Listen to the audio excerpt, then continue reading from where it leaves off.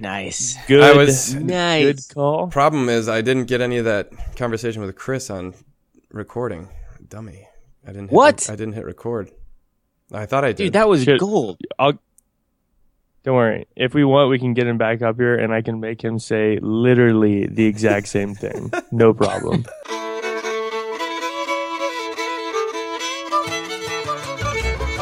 Three Dogs North is an attempt to objectify the subjective with little violence as possible. The following has been torn from its origins in space and time and put entirely at your disposal.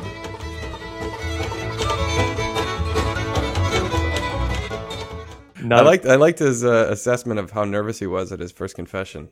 5 out of 10. Yeah. And you're like, why 5? He's like, because I was a little nervous. Yeah. Admittedly nervous, but I never peed myself. But not too nervous. Yeah. I wasn't shaking. Mm-hmm. Yeah. Dude, Chris It is fights pretty bears, man. Yeah. He does. He wasn't that nervous. Father Connor, have you heard that story? No. Oh, it's about amazing. Chris and the bear? All right, so this doesn't really have anything to do with Christmas, but it does have to do with Chris. Is this the one where he sawed up the swing set? That was another brother. Oh no, that's Greg. Yeah, that's another brother. Greg's like 19 now. Okay. Is he? Yeah, he's 19. But he said that he saw a bear destroy the swing set. That's the one I remember. Yeah, yeah.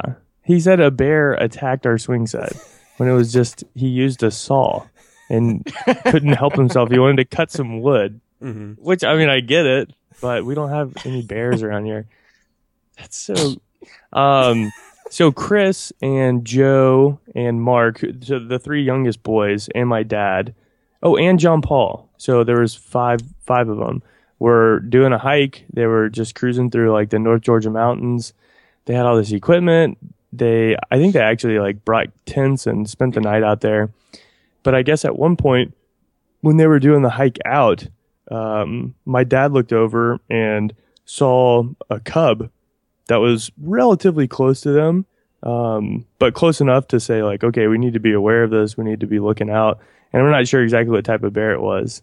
But then turns around and sees the mama bear kind of not on the other side of them, but it could have been perceived that like we were getting close to her cub.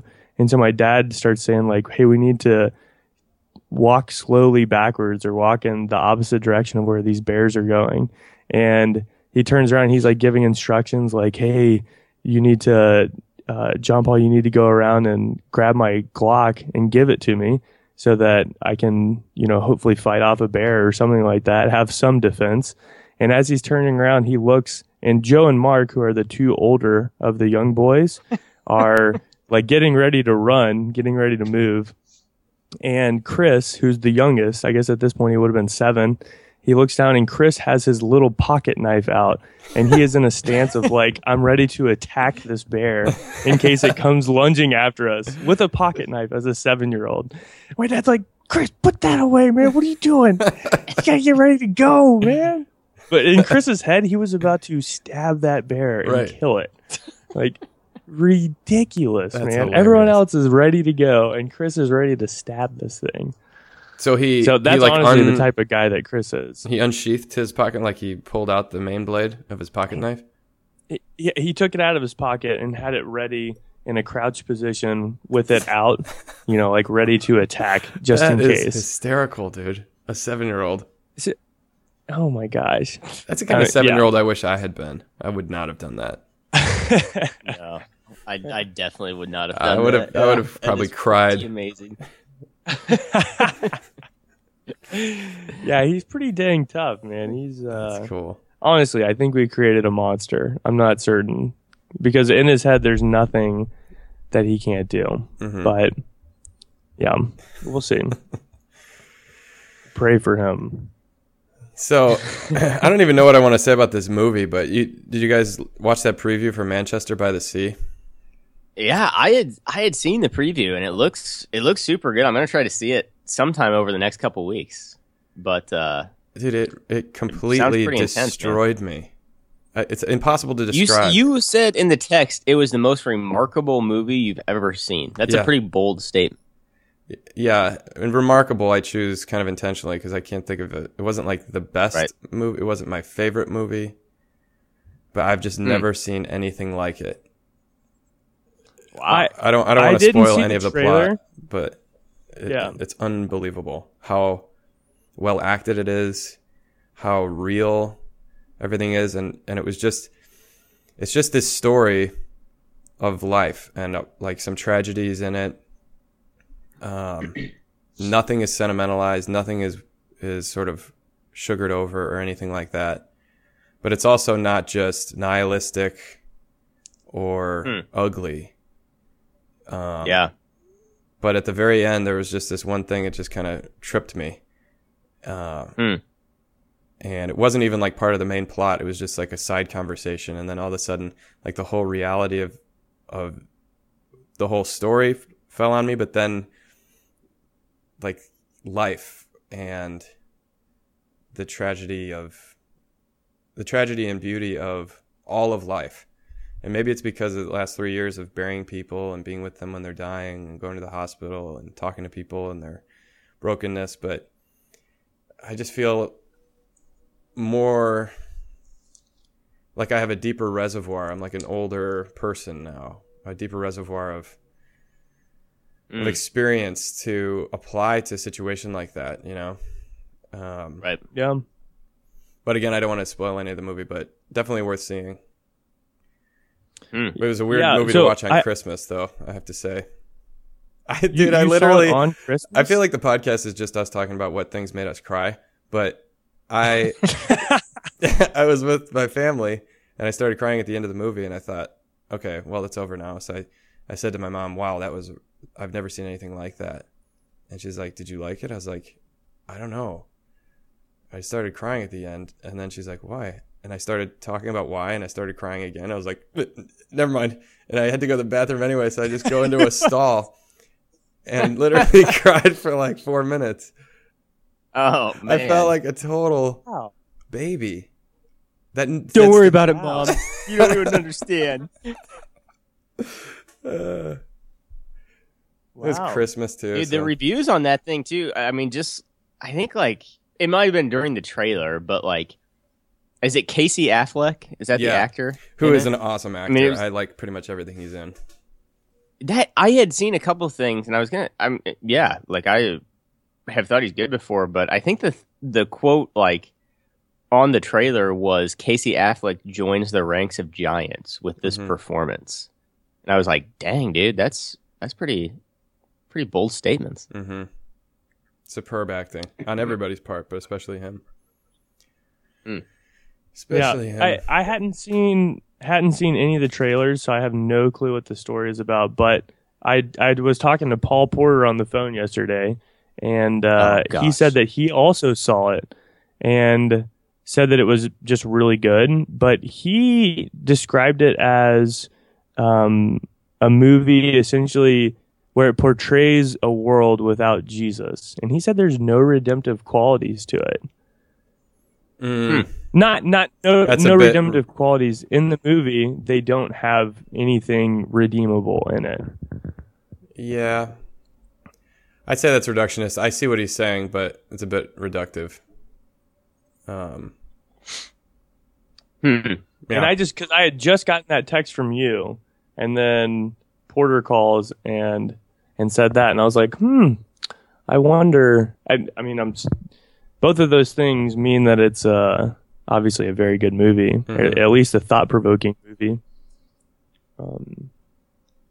Well, do you want to talk a little bit about, I don't know, maybe like what it hit? Was it just thinking of all the people that you've buried? And no, it was nothing specific. That's why it's kind of difficult to talk about. And maybe that's what I liked about it so much, was that it wasn't like, oh, what's the message here, or what's the narrative of sort of like fall and redemption. And it was just what was almost like, it wasn't like a movie in the sense that everything that happened, all the conversations, like exactly like you think it would be in real life.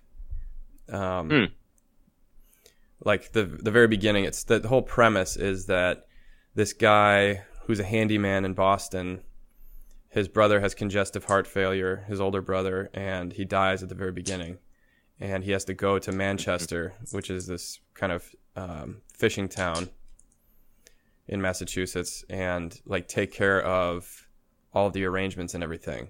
And he has a 16-year-old son, and he has to like tell the kid what happened and everything like that. And like the very first scene, not very first, but when he first gets to this town is the hospital, and the guy's already died.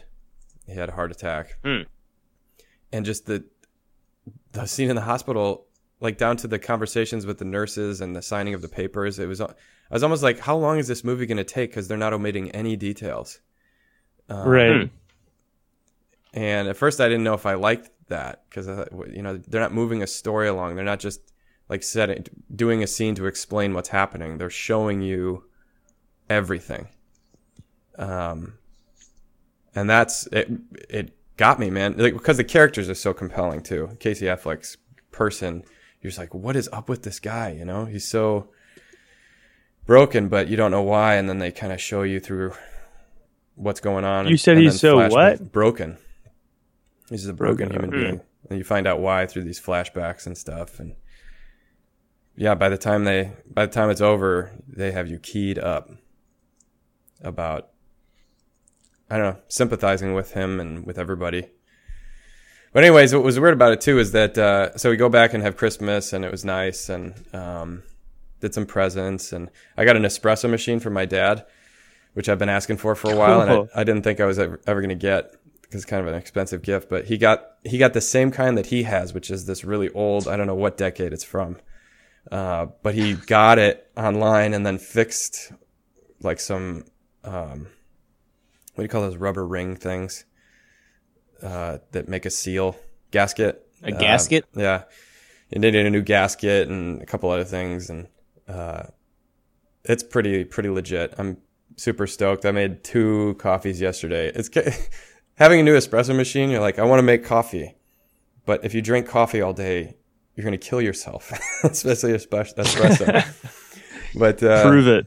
So it was a joyful Christmas. But then there was also, my aunt had put on DVD all these old family movies from my mom's side, from like the 80s, the early to mid 80s. So I was born in 85. So I start showing up near the end of these movies. And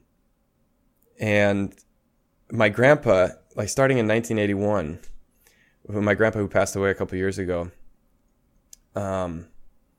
would sit every family down. So it was like the end of Christmas, and we're all over at Grandma and Grandpa's house, and he would make everybody get their fancy clothes back on, because it was, you'd long since gone to church and done presents and eaten dinner. But now we turn on the video camera and get in front of the Christmas tree and do kind of Johnny Carson style interviews about how the year's been going. And he had 8 kids. My mom's the oldest. So he'd sit down every family with their kids and just interview them. Like, the dad, like, how's your job going? Oh, that's so funny. Yeah. So we get to see all our aunts and uncles and my mom and dad and my older brother as a little boy. It was cool, but it's also kind of eerie, especially when I start showing up as a baby and then as a 3-year-old, whining to my mom because I wanted a squirt gun, and you're like looking at this person. Is that me? Nothing. I don't remember any of these things. I remember sort of the general experience of it was a Memorial Day barbecue and there was a pool. I remember the place, but I don't remember any of these events, and it's just sort of an eerie out-of-body experience. And maybe all of this was set up by the fact that I read last week, the week before Christmas, I read Lost in the Cosmos. You read that, right, Mike? No, I never did. Oh. No. Yeah, Walker Percy. Yeah. So the whole premise of that book, it's kind of satirical, but it's also philosophical about how the human person is this unique thing in the universe that can understand everything, or most things in the universe. Like it can know where the moons of Jupiter are and the theory of gravitation, and even psychologically, you can categorize people, but you can never know yourself. That's the only thing kind of off limits to the self's own consciousness is its self. Like, who am I? What am I doing here? And that's why the thing is like you're lost in the cosmos because you're out there in this sort of orbit around the world knowing it, but you can't get in it. You can't put yourself in it. Where am I? You know, and why he kind of points out like horoscopes. Yeah, Every horoscope can apply to you because you don't know who you are. Yeah. Like you're Pisces, so you hate being betrayed, but you're also secretly kind of a traitor. You know, you're like, oh man, that's so true. But then you know, if you're a Taurus, you're heroic and love life and your enthusiasm is contagious. You're like, I'm kind of like that too, you know? So I kind of preached on that at Christmas because he says at the end of the book, after this long sort of excursus or short story on, sort of based on Canticle for Leibowitz, it's the premise is that these people go off to try to find intelligent life on a distant planet because they got some kind of signal that looked like intelligence. But they have to travel near the speed of light, so it takes them 18 years to get there and back. But 500 years have passed on Earth, and when they get back, everything's destroyed, and there was no intelligent life. It was just a mix-up.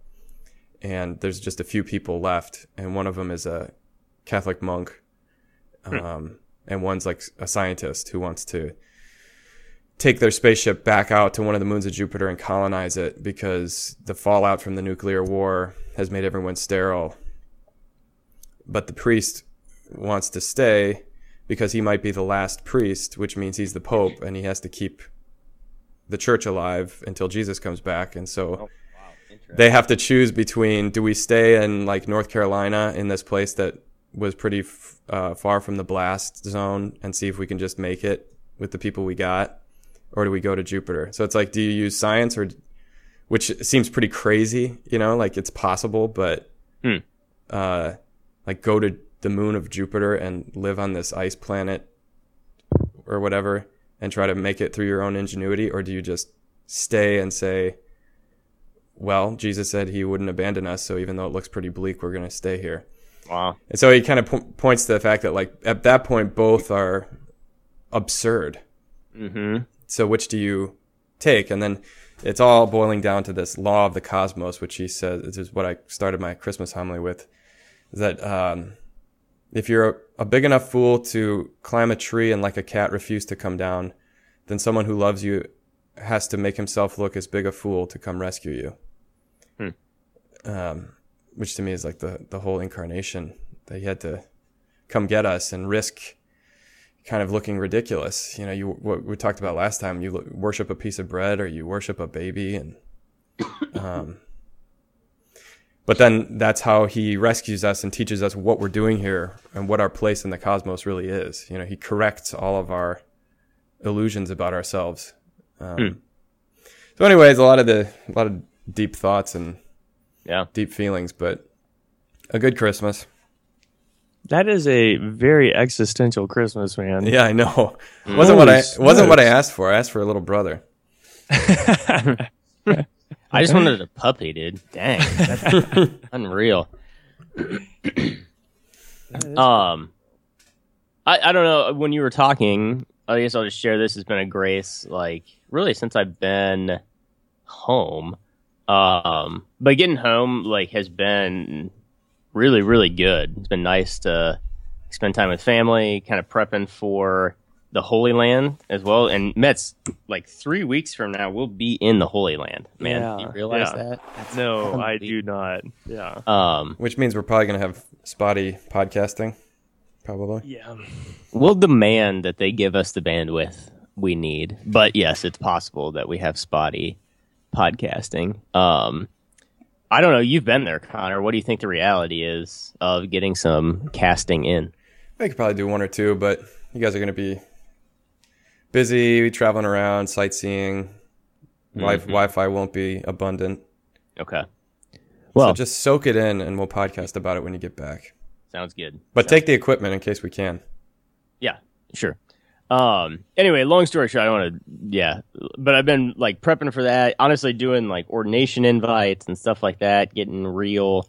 And I don't know, just a couple things like had been stressing me out, like ongoing things. And I realized as I was thinking I was doing like Office of Readings one morning, and I realized I was like, man, I just have this sounds so simple, like absurdly simple, but just like a lack of faith and like the virtue of faith that, you know, apparently I can't give myself. And it was a really like felt thing for me. It's like, I just don't have faith. That's a reality. And so I was doing this novena towards Christmas that some Carmelites in Terre Haute had sent out anyway. So that was like what I prayed for. Is like, just give me faith. Lord, just give me, that's what I want. Just give me faith in this kind of like ridiculous story that I believe is true. And I guess in some ways it was also existential, or certainly like emotional to me.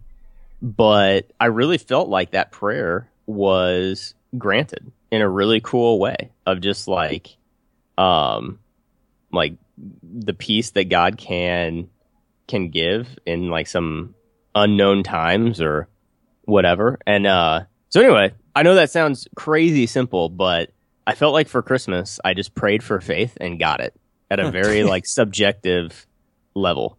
So there you go. That sounds like an awesome Christmas. Isn't that pretty cool? Yeah.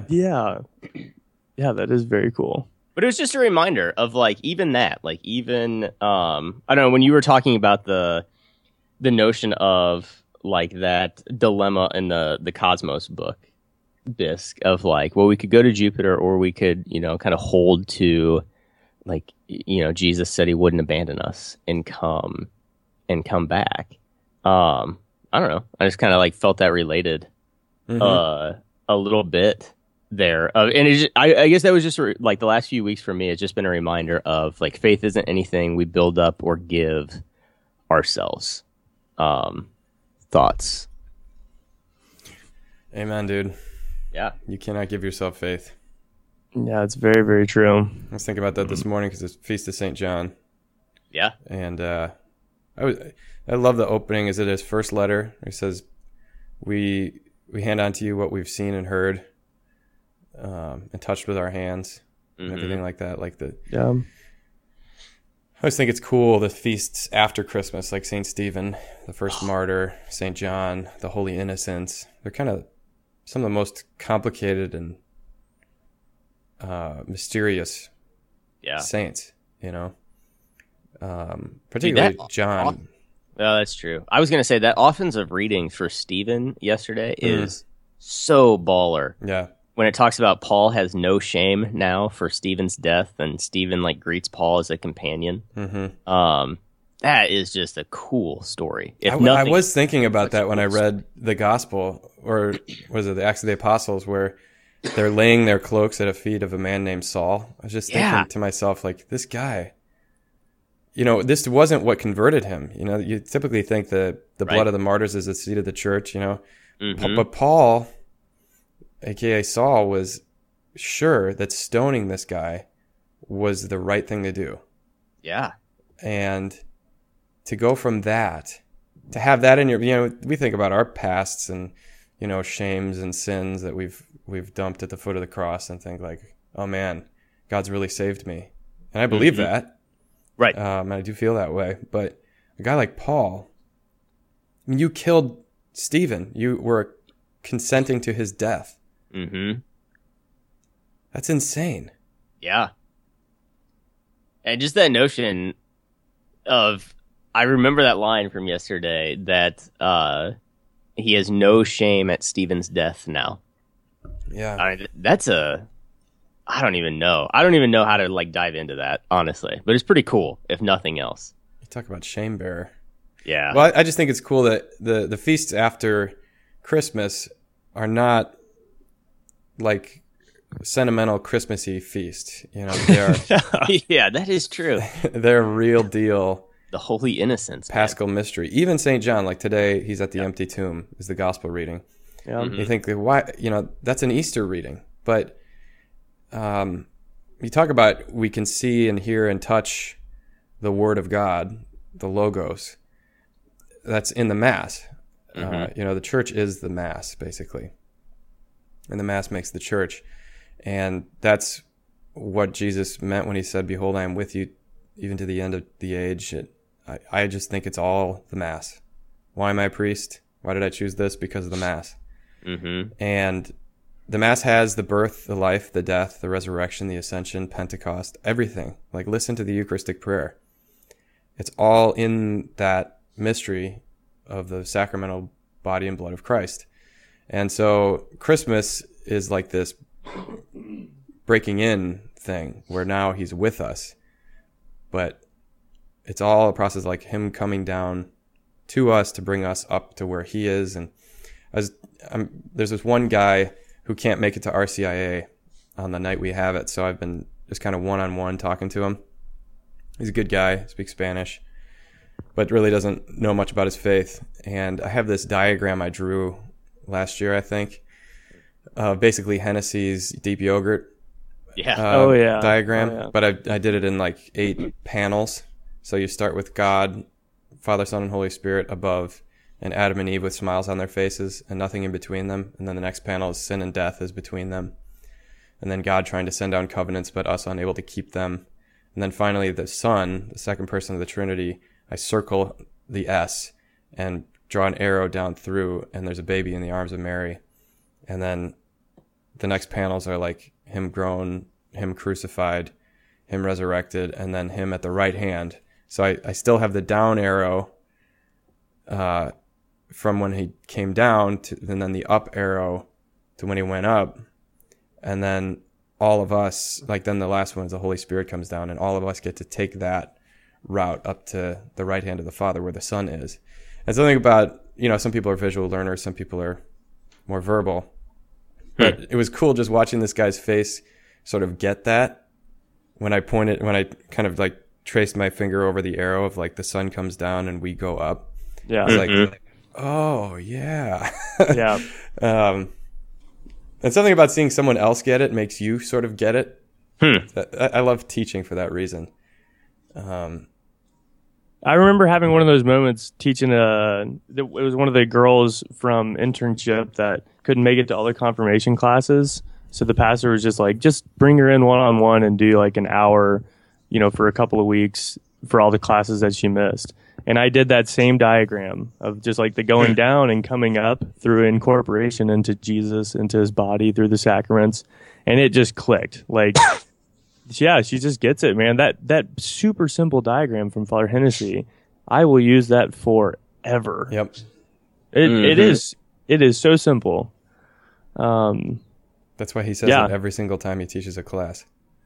Yeah, we just had him probably like a week or two before break let out, and it gave me, I had seen him do it before, and it gave me chills. Like just, hearing him describe like the most basic description of the Paschal Mystery, or whatever you want to call like that diagram. And it was awesome.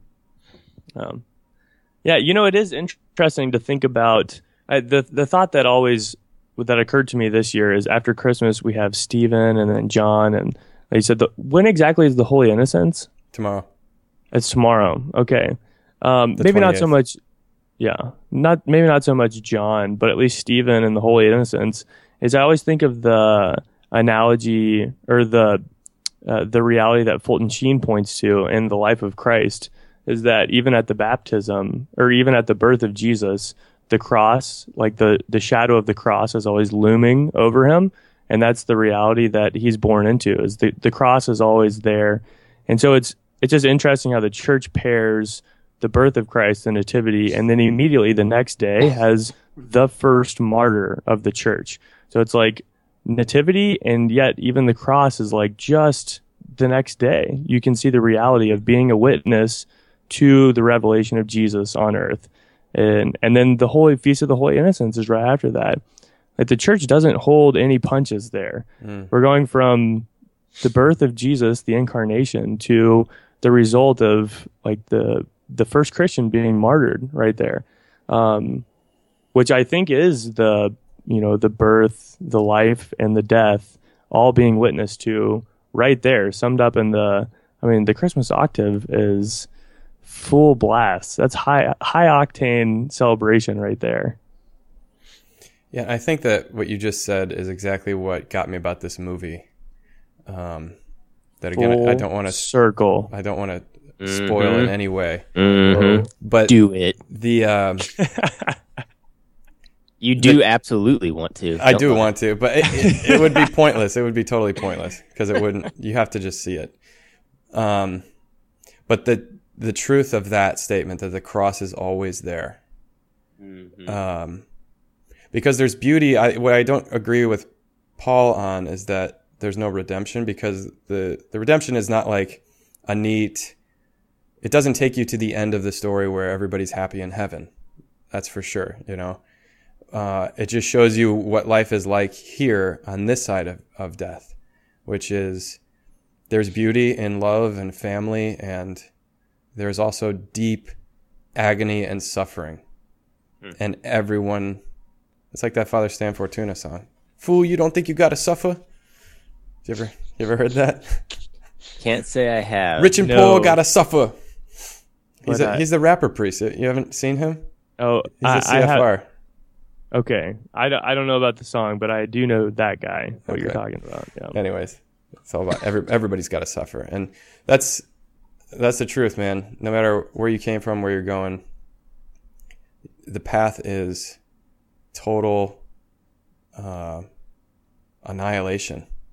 That's what the cross really is. That's what's so insane and beautiful and horrifying about our story, is that to enter into the fullness of life and existence, you have to be completely annihilated. Dude, that is. I was gonna make some joke and say like, "Oh, Merry Christmas, everybody," after you said that. But even that, like, I don't know, that rings very true. Like every family, I think, feels that in a particular way at Christmas. Like every family, 2 days ago, didn't have a loved one there that they wished was there, or whatever. You just know it's as good as it is. I mean, yeah, like as good as it can be. It's still not. It's not perfect. That's for sure. It's mixed in with a lot of other stuff. So no, even like right now, that kind of is like a Christmas message. Relax. Over the break, I did serve a funeral, though, and it was actually really, really difficult, and I did some serious crying as well. And we went such a wimp. Well, if I can say this, okay, in my defense, it was like the most epic funeral I think I've ever been to. So a priest of the diocese, his dad died, and his dad was an Annapolis grad and had 11 children, and all of his children are like these amazing, beautiful people. 2 of them are priests, one's in the convent. They have all these children running around, and so the priest, he buried his own dad and went up to Georgia National Cemetery, and they played taps, had a 21-gun salute. Wow. And it was like this absurd combination of death and life all present at the same time, with all of his grandchildren running around, and like seeing him incense his own dad's casket, and then like they drape an American flag over it and drop him in a hearse. It was absolutely remarkable. But I do remember afterwards, when I was driving home, I stopped at a Waffle House and like had just finished all these liturgies from the commendation of the body to the mass, all this stuff. So I go into this Waffle House all by myself. I'm emotionally, I don't know what it is, but I'm just like, I'm a wreck, and I can't. There's like no emotional stability here. I just want to be by myself and figure out what's going on interiorly.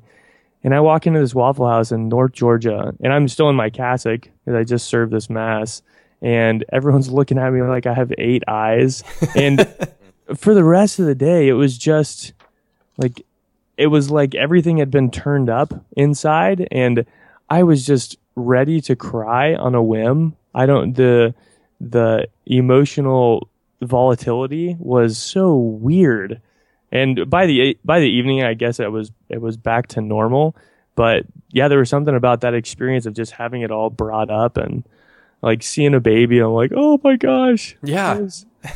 And I don't even know what's going on I right know now. exactly what you're saying, though. It was so weird. Mm-hmm. Yeah. And I like watching a movie later and I start tearing up. I'm like, what is happening? They're singing Christmas carols and it makes no sense. Why? Yeah. That's what I'm saying, man. I think we're just growing up and growing into this whole thing. And when you see it, especially on the front lines of how it all gets worked out with Fear and Trembling, even just looking at a baby, you know something about life, the mystery of life, that you would rather, it's not like you would rather not know. You'd remain ignorant and just, not understand how deep the alienation of humankind is. Because if you don't understand how badly we've screwed up, you can't get how beautiful it is that we're saved. Are